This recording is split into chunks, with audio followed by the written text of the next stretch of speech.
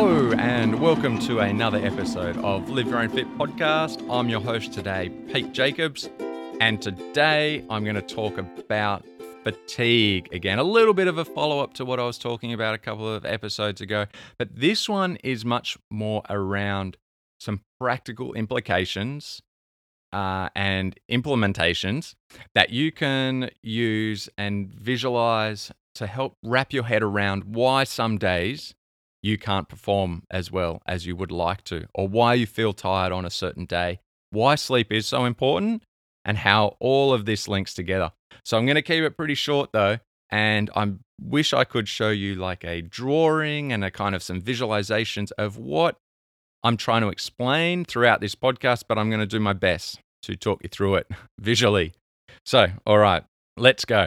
So, why do we feel that fatigue that we feel after a busy day, after a stressful week? All of those things. What is stress and why does it affect our energy? That should seem, kind of obvious, but it's not really at all. So I'm going to use the analogy of your teeth and the plaque that builds up on your teeth, or the gummy, slimy stuff, whatever it is. Stuff builds up on your teeth when you don't brush them. So imagine that your mitochondria, which are the little engine rooms of your cells, that is in your mitochondria is where you produce energy. Now imagine that the stress is surrounding that little engine. It's in it, it's through it, it's outside of it, it's all around it. So it would be like trying to run a car in a closed room, or even for you to be in a sealed room where eventually the exhaust builds up and up and up, and the carbon dioxide builds up and up, where you can no longer produce the energy. So the car engine will just no longer be able to produce energy because there's too much exhaust coming in instead of natural air. And your teeth get gummed up. There's more and more plaque build up throughout the day if you don't clean them in the evening. And that is the same as us going to bed. Our hormones do the cleaning of all of that gunk. They clear out all of that stress. And the stress that accumulates, it may be tricky to picture because there are so many different types of stress that accumulate that we need to clear out. So for example, there's a few types of plaque that occur in your brain particularly. There's a few hormonal chemical buildups that basically mean that you can no longer operate. Your eyes will start closing because you haven't cleared it out enough and it's built up throughout the day. So that's just regular day-to-day accumulation. You've also then got exercise like oxidative stress, where there's all these free radicals floating around and they get in the way of efficient energy production. So there's quite a few different layers, which is why when somebody says, oh, stress caused the heart attack, or stress was the reason I didn't perform well, it's the same thing. We are gonna just categorize that all into the same thing because they are all different, many different things that are inhibiting efficient energy production. And when you inhibit efficient energy production with excess stress of one of these many, many different sources, that is going to cause issues of performance. It is going to cause issues of health. I was just listening to Professor Grant Schofield talk about the impact of daylight savings and that there are more heart attacks the day after people lose that night of sleep. So that 1 hour change and losing that 1 hour of sleep means that people didn't get as good a sleep. They didn't clear out as much of that stress buildup, and therefore energy production was low. And therefore, it was harder for their body to do what they wanted it to do. It had to work harder. And the next step that I'm going to get to it now, is stress accumulates and compounds stress. So I think I covered this a little bit in my talk about fatigue a couple of episodes ago, but I'm going to cover it again, that if you wake up, or let's say at the start of your ride or run, you push hard, and you go into glycolytic state, which is lower oxygen, that produces more oxidative stress. Same as if you haven't had such a good night's sleep, you haven't cleared out all of those chemical factors and plaque buildup, you haven't cleared out as much, so energy is inhibited. So both examples result in the same thing of energy being inhibited because of stress being there, which we could have avoided. So let's say you can avoid it by going to bed earlier, having good circadian rhythm. You've got higher amount of hormones that come in and clear out the stress at night. So hormones clear the stress at night. Without a good rhythm of hormones, a lot of things go out of whack. So people may experience weight gain, you may experience chronic fatigue, you may experience another chronic illness, chronic disease, you may experience Alzheimer's sooner in your older years. Those things are linked to less sleep. So if you can, definitely avoid going into a role of shift work. So back to how that would play out in exercise. If you exercise hard at the start of a session, you accumulate more stress. Because you've accumulated stress around the engine room, you are therefore making energy production less efficient from then on in until you can clear out that stress. Now, the healthier you are, the fitter and healthier you are, the better you get at removing that stress as you go. So that would mean you would be able to drop back into the aerobic zone, and over time, maybe it's 15 minutes, maybe it's 3 hours, you'll be able to lower that amount of accumulated stress if you're able to lower the output for a while and go really aerobic so that it's going to be clearing out. If you're already, like I said, really healthy and fit, you can do that. But if you're not healthy and fit and you have a poor night's sleep, or you have a couple of days in a row of minimal stress, or if you do exercise quite hard by just walking up a steep hill and your breath gets short and a low oxygen state accumulates more stress in your cells, from then on, anything you do after that point is going to be done in an environment where energy production is inhibited, and that means it will compound the stress that will accumulate from then on. Let's say you've cleaned your teeth and nothing sticks to them for a while. They've got a bit of, protective layers on them. They're pretty good. And then by the end of the day, they've got a little bit of furry plaque on them. And then that furry plaque then attracts more furry plaque. It's easier to stick to from then on, and it sticks to it and it builds up more and more and more after that point. Little bit like the cell, where once you've got that stress that's inhibiting the efficient energy of production by inhibiting oxygen, by inhibiting the flow of blood, nutrients, all of those things, that means that it will accumulate more stress around that energy site of energy production in all of your mitochondria. So hope that makes sense visually, because I can see it in my mind. I'm just picturing a little round ball of mitochondria, and then I'm picturing it surrounded by, plaque, let's say, like your teeth, just this gooey, gumpy stuff that's blocking nutrients, that's blocking oxygen from coming in. And the little engine inside is like pushing really, really hard to try and get some energy out, some adenosine triphosphate, ATP. That is your life force energy. It's trying really hard to do what it can, but because it's trying really hard, it's going to do it in a state that's as if you were working much harder. So lower oxygen and more of a glycolytic state, so much more sugar burning. So lower oxygen, more sugar being burnt for fuel will accumulate more stress. So that's why doing lots of high intensity interval training is the opposite of building up really aerobic fat burning fibers that are excellent for health day to day. So building up sugar burning fibers that are great at working in a lower oxygen state, great if that's your goal, is to be a sprinter. But if you want to be healthy day to day, you want to have less stress around all the time so that you're always operating in a really good flow of energy, because you've got good flow of oxygen, you've got good flow blood, fat coming in. Everything can be burnt because you haven't got that layer of stress accumulated around the mitochondria to inhibit the energy production. So I hope that is now making sense. And you can picture it. little round ball. When it's nothing around it, when there's low stress, when you wake up from a really good night of sleep, you've got no stress around it, and energy can be produced really easily. You get all the fats, the oxygen, everything feels great.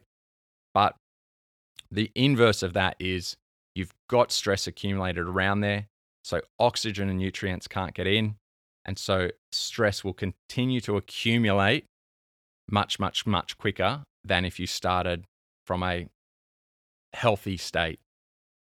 So I hope that explains a little bit why sleep is so important. So if you can go to bed early and your melatonin kicks in and gets time to work all its magic and all the other hormones that are triggered by the melatonin, which is the main hormone that kicks in and then kicks all the others into work, to clear out all that stress, the plaque, the chemicals, the buildup, the oxidative stress, the free radicals, all of those things, then you're going to feel better in the morning than even 1 hour later going to bed. Your melatonin is losing an hour. Even if you sleep in the morning, it doesn't help because your body is set to a circadian rhythm. So that circadian rhythm doesn't just instantly change according to your behaviors in our modern life, because our modern life has only been around for 70 odd years, and the amount of bright fluoro lights is probably even less than that. So you imagine that just 100 years ago, and up in all the hundreds of thousands of years of our evolution, we were only defined by the sun and darkness. And then when fire existed, it was fire. But that is obviously not a very bright light compared to the lights that we're under this day and age. So our circadian rhythm is a thing that has existed throughout our evolution, and we are now pretending that it's not important, and it is really impacting the ability for us to clear out stress each night and be healthy. So constant accumulation of stress leads to all sorts of chronic diseases. And so making sure, well, let's say doing your best. Let's say it's 5 nights a week that you are really getting to bed earlier than you used to, than you currently think is feeling good for you. If you are lacking energy or if you are training hard, getting to bed earlier is going to be better. But you want to do it consistently so that your circadian rhythm sets up a good pattern of melatonin coming in at night. And then in the morning, the cortisol comes up as melatonin drops off. So that's going to happen around the same time that you set your circadian rhythm. So just going to bed later doesn't push back the melatonin later. It basically just doesn't kick in, and it won't reach as good of a peak because it's still just going to be like, oh no, well now it's 1 a.m. I better start tapering off. And then cortisol is going to start coming in to wake me up in a few hours' time. So think of that you are ruled by evolution. You are ruled by our hormones and their autonomic patterns that we can't change, and trying to muck about with those will result in accumulation of stress, which will inhibit energy production, and inhibited energy production causes all sorts of issues. Not to mention the actual factors I mentioned earlier, things like Alzheimer's is much, much more prevalent in people that do not get good sleep because the plaque doesn't get cleared out regularly. So hope that is all super clear for you, why and how fatigue occurs from anything that you do, from day-to-day living, breathing, thinking, everything. So it's funny, I'll just recap quickly a conversation I have with someone close to me regularly is, who's had autoimmune conditions for quite a long time. And they'll be, well, I don't know why I'm so tired today. I just don't know why. I mean, all I did was, and then they will go on and list about 4 days of running around, driving grandkids around, dropping things here, walking the dog. Oh, we only walked slow. So we only did 4 kilometers. And so that basically means they were walking for about an hour and a half. Then they had to rush around doing all these other chores. And then they did this, they did that. So you imagine a day where somebody is already sensitive to fatigue, already isn't sleeping right. So yeah, this person is already not sleeping well. So their circadian rhythm isn't great. It hasn't recovered from some proper autoimmune conditions and also still being on some drugs. that are inhibiting it. And of course, that they do feel the stresses of day-to-day life a little bit. So we are really focusing on working on that nervous system calming down so that she isn't living in that sort of cortisol state, and that's sort of messing up the circadian rhythm hormones a little bit too. So, and it's like I pull my hair out. I'm like, well, you've just told me how busy you were, that you were a little bit stressed and you were really busy for like the last 4 days, and you've been walking the dog for 90 minutes a day and you were not sleeping well. And at what point can you start to acknowledge that stress accumulates throughout each day, and that if you are fragile and susceptible to stress, that not having little breaks is going to accumulate that even further.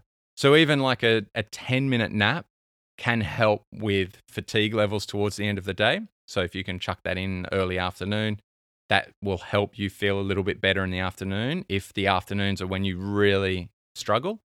If you can't fit in a nap, that's where you do just have to get to bed earlier, manage your stress levels, your emotional stresses better, your central nervous system stresses better. And you also need to manage everything well. Your food, your breathing, all of those behaviors, your exercise levels, everything needs to be controlled to a point that you can set up a consistent routine, that you aren't going to have these high levels of stress accumulating, which then, obviously then accumulate much, much more stress and get to the point of a day of feeling really terrible. And obviously when you've hit the point where that day feels terrible, you're doing further damage, because that entire day, the mitochondria are just suffering. There's no oxygen getting anywhere. It's difficult to feel like you're recovering. Walking isn't going to be great, because even just more production of energy while walking is going to accumulate more stress on top of this stress that exists. So things like that is just becoming aware of your own sensitivities, your own weaknesses, your own limitations, and building up slowly on top of a solid foundation of circadian rhythm. So that is why getting to bed on time, regularly, early even, is going to be one of the best things for setting that circadian rhythm, and improving your hormones. And then the other thing would be obviously avoiding terrible junk food that's going to spike a heap of other hormones, and neglect your body of nutrients. But the other main thing is then throughout the day, taking little breaks just to take in some belly breaths to drop that central nervous system response down, to improve your vagal tone, which is your parasympathetic, your rest and digest, your calming nervous system. So your vagal tone is connected through your stomach, your intestines, all of your organs. So if you can just trigger that vagal tone, and you can by just taking 5 breaths slowly in and out, then you're just going to give a signal to your body that everything is okay, and those hormones and those stress responses will drop rapidly. The same as when they will increase rapidly when you see a stress response, as something's jumping out and you fear for your life, or whether it's just that you see something on TV that makes you a bit tense, watching too much news make you too stressed. Those little things that that are impacting your central nervous system in a fight or flight response, over time become chronic, and to the point that you don't even notice that your body is stressed anymore, because it has become your natural, normal state of existence and you just are accustomed to it. So taking little breaks throughout the day, just 30 seconds to a minute, breathe in and out through the nose, into your belly, can help trigger the vagal tone, the vagus nerve, to improve vagal tone. And that is your parasympathetic restorative nervous system functions. And it's going to help you connect with, have I been living in a state of chronic stress, just mild chronic stress for however long? Am I in it now without realizing it? Well, breathe in and out through your nose, in and out of the belly, and calm your body and calm your mind. Think of something that you're grateful for. Bring your mind completely present and quiet. And that's it. As you breathe in and out with each breath, you may notice that, your shoulders are really losing tension now. Your neck's losing tension. Your entire body, your back is becoming looser and more relaxed. Now stand tall with your chest up so that you're standing proud. And suddenly that quiet confidence of being fully present with a little bit of quiet confidence, and you've totally shifted the nervous system impact in your body. So do that as regularly as you can. Maybe it's every time you get a cup of tea. Maybe it's every time you go to the bathroom. And you'll learn that you can tap into that without even needing to stop and do the breaths, without needing to stop doing what you're doing at all. And you'll be able to tap into that awareness and trigger your parasympathetic nervous system very easily and get huge benefits to reset that hormonal rhythm and reduce stress, clear more stress at night, sleep better, and have more energy every day. Thanks for listening today, guys. I hope you enjoyed it. I hope it wasn't confusing, and I hope you could picture the things in my mind that I was picturing while talking to you. If it's still clear as mud, then get in contact with me. I'd love to hear from you, and I'd love to work with you as well on all sorts of topics, health and performance. So thanks for listening, and see you next time.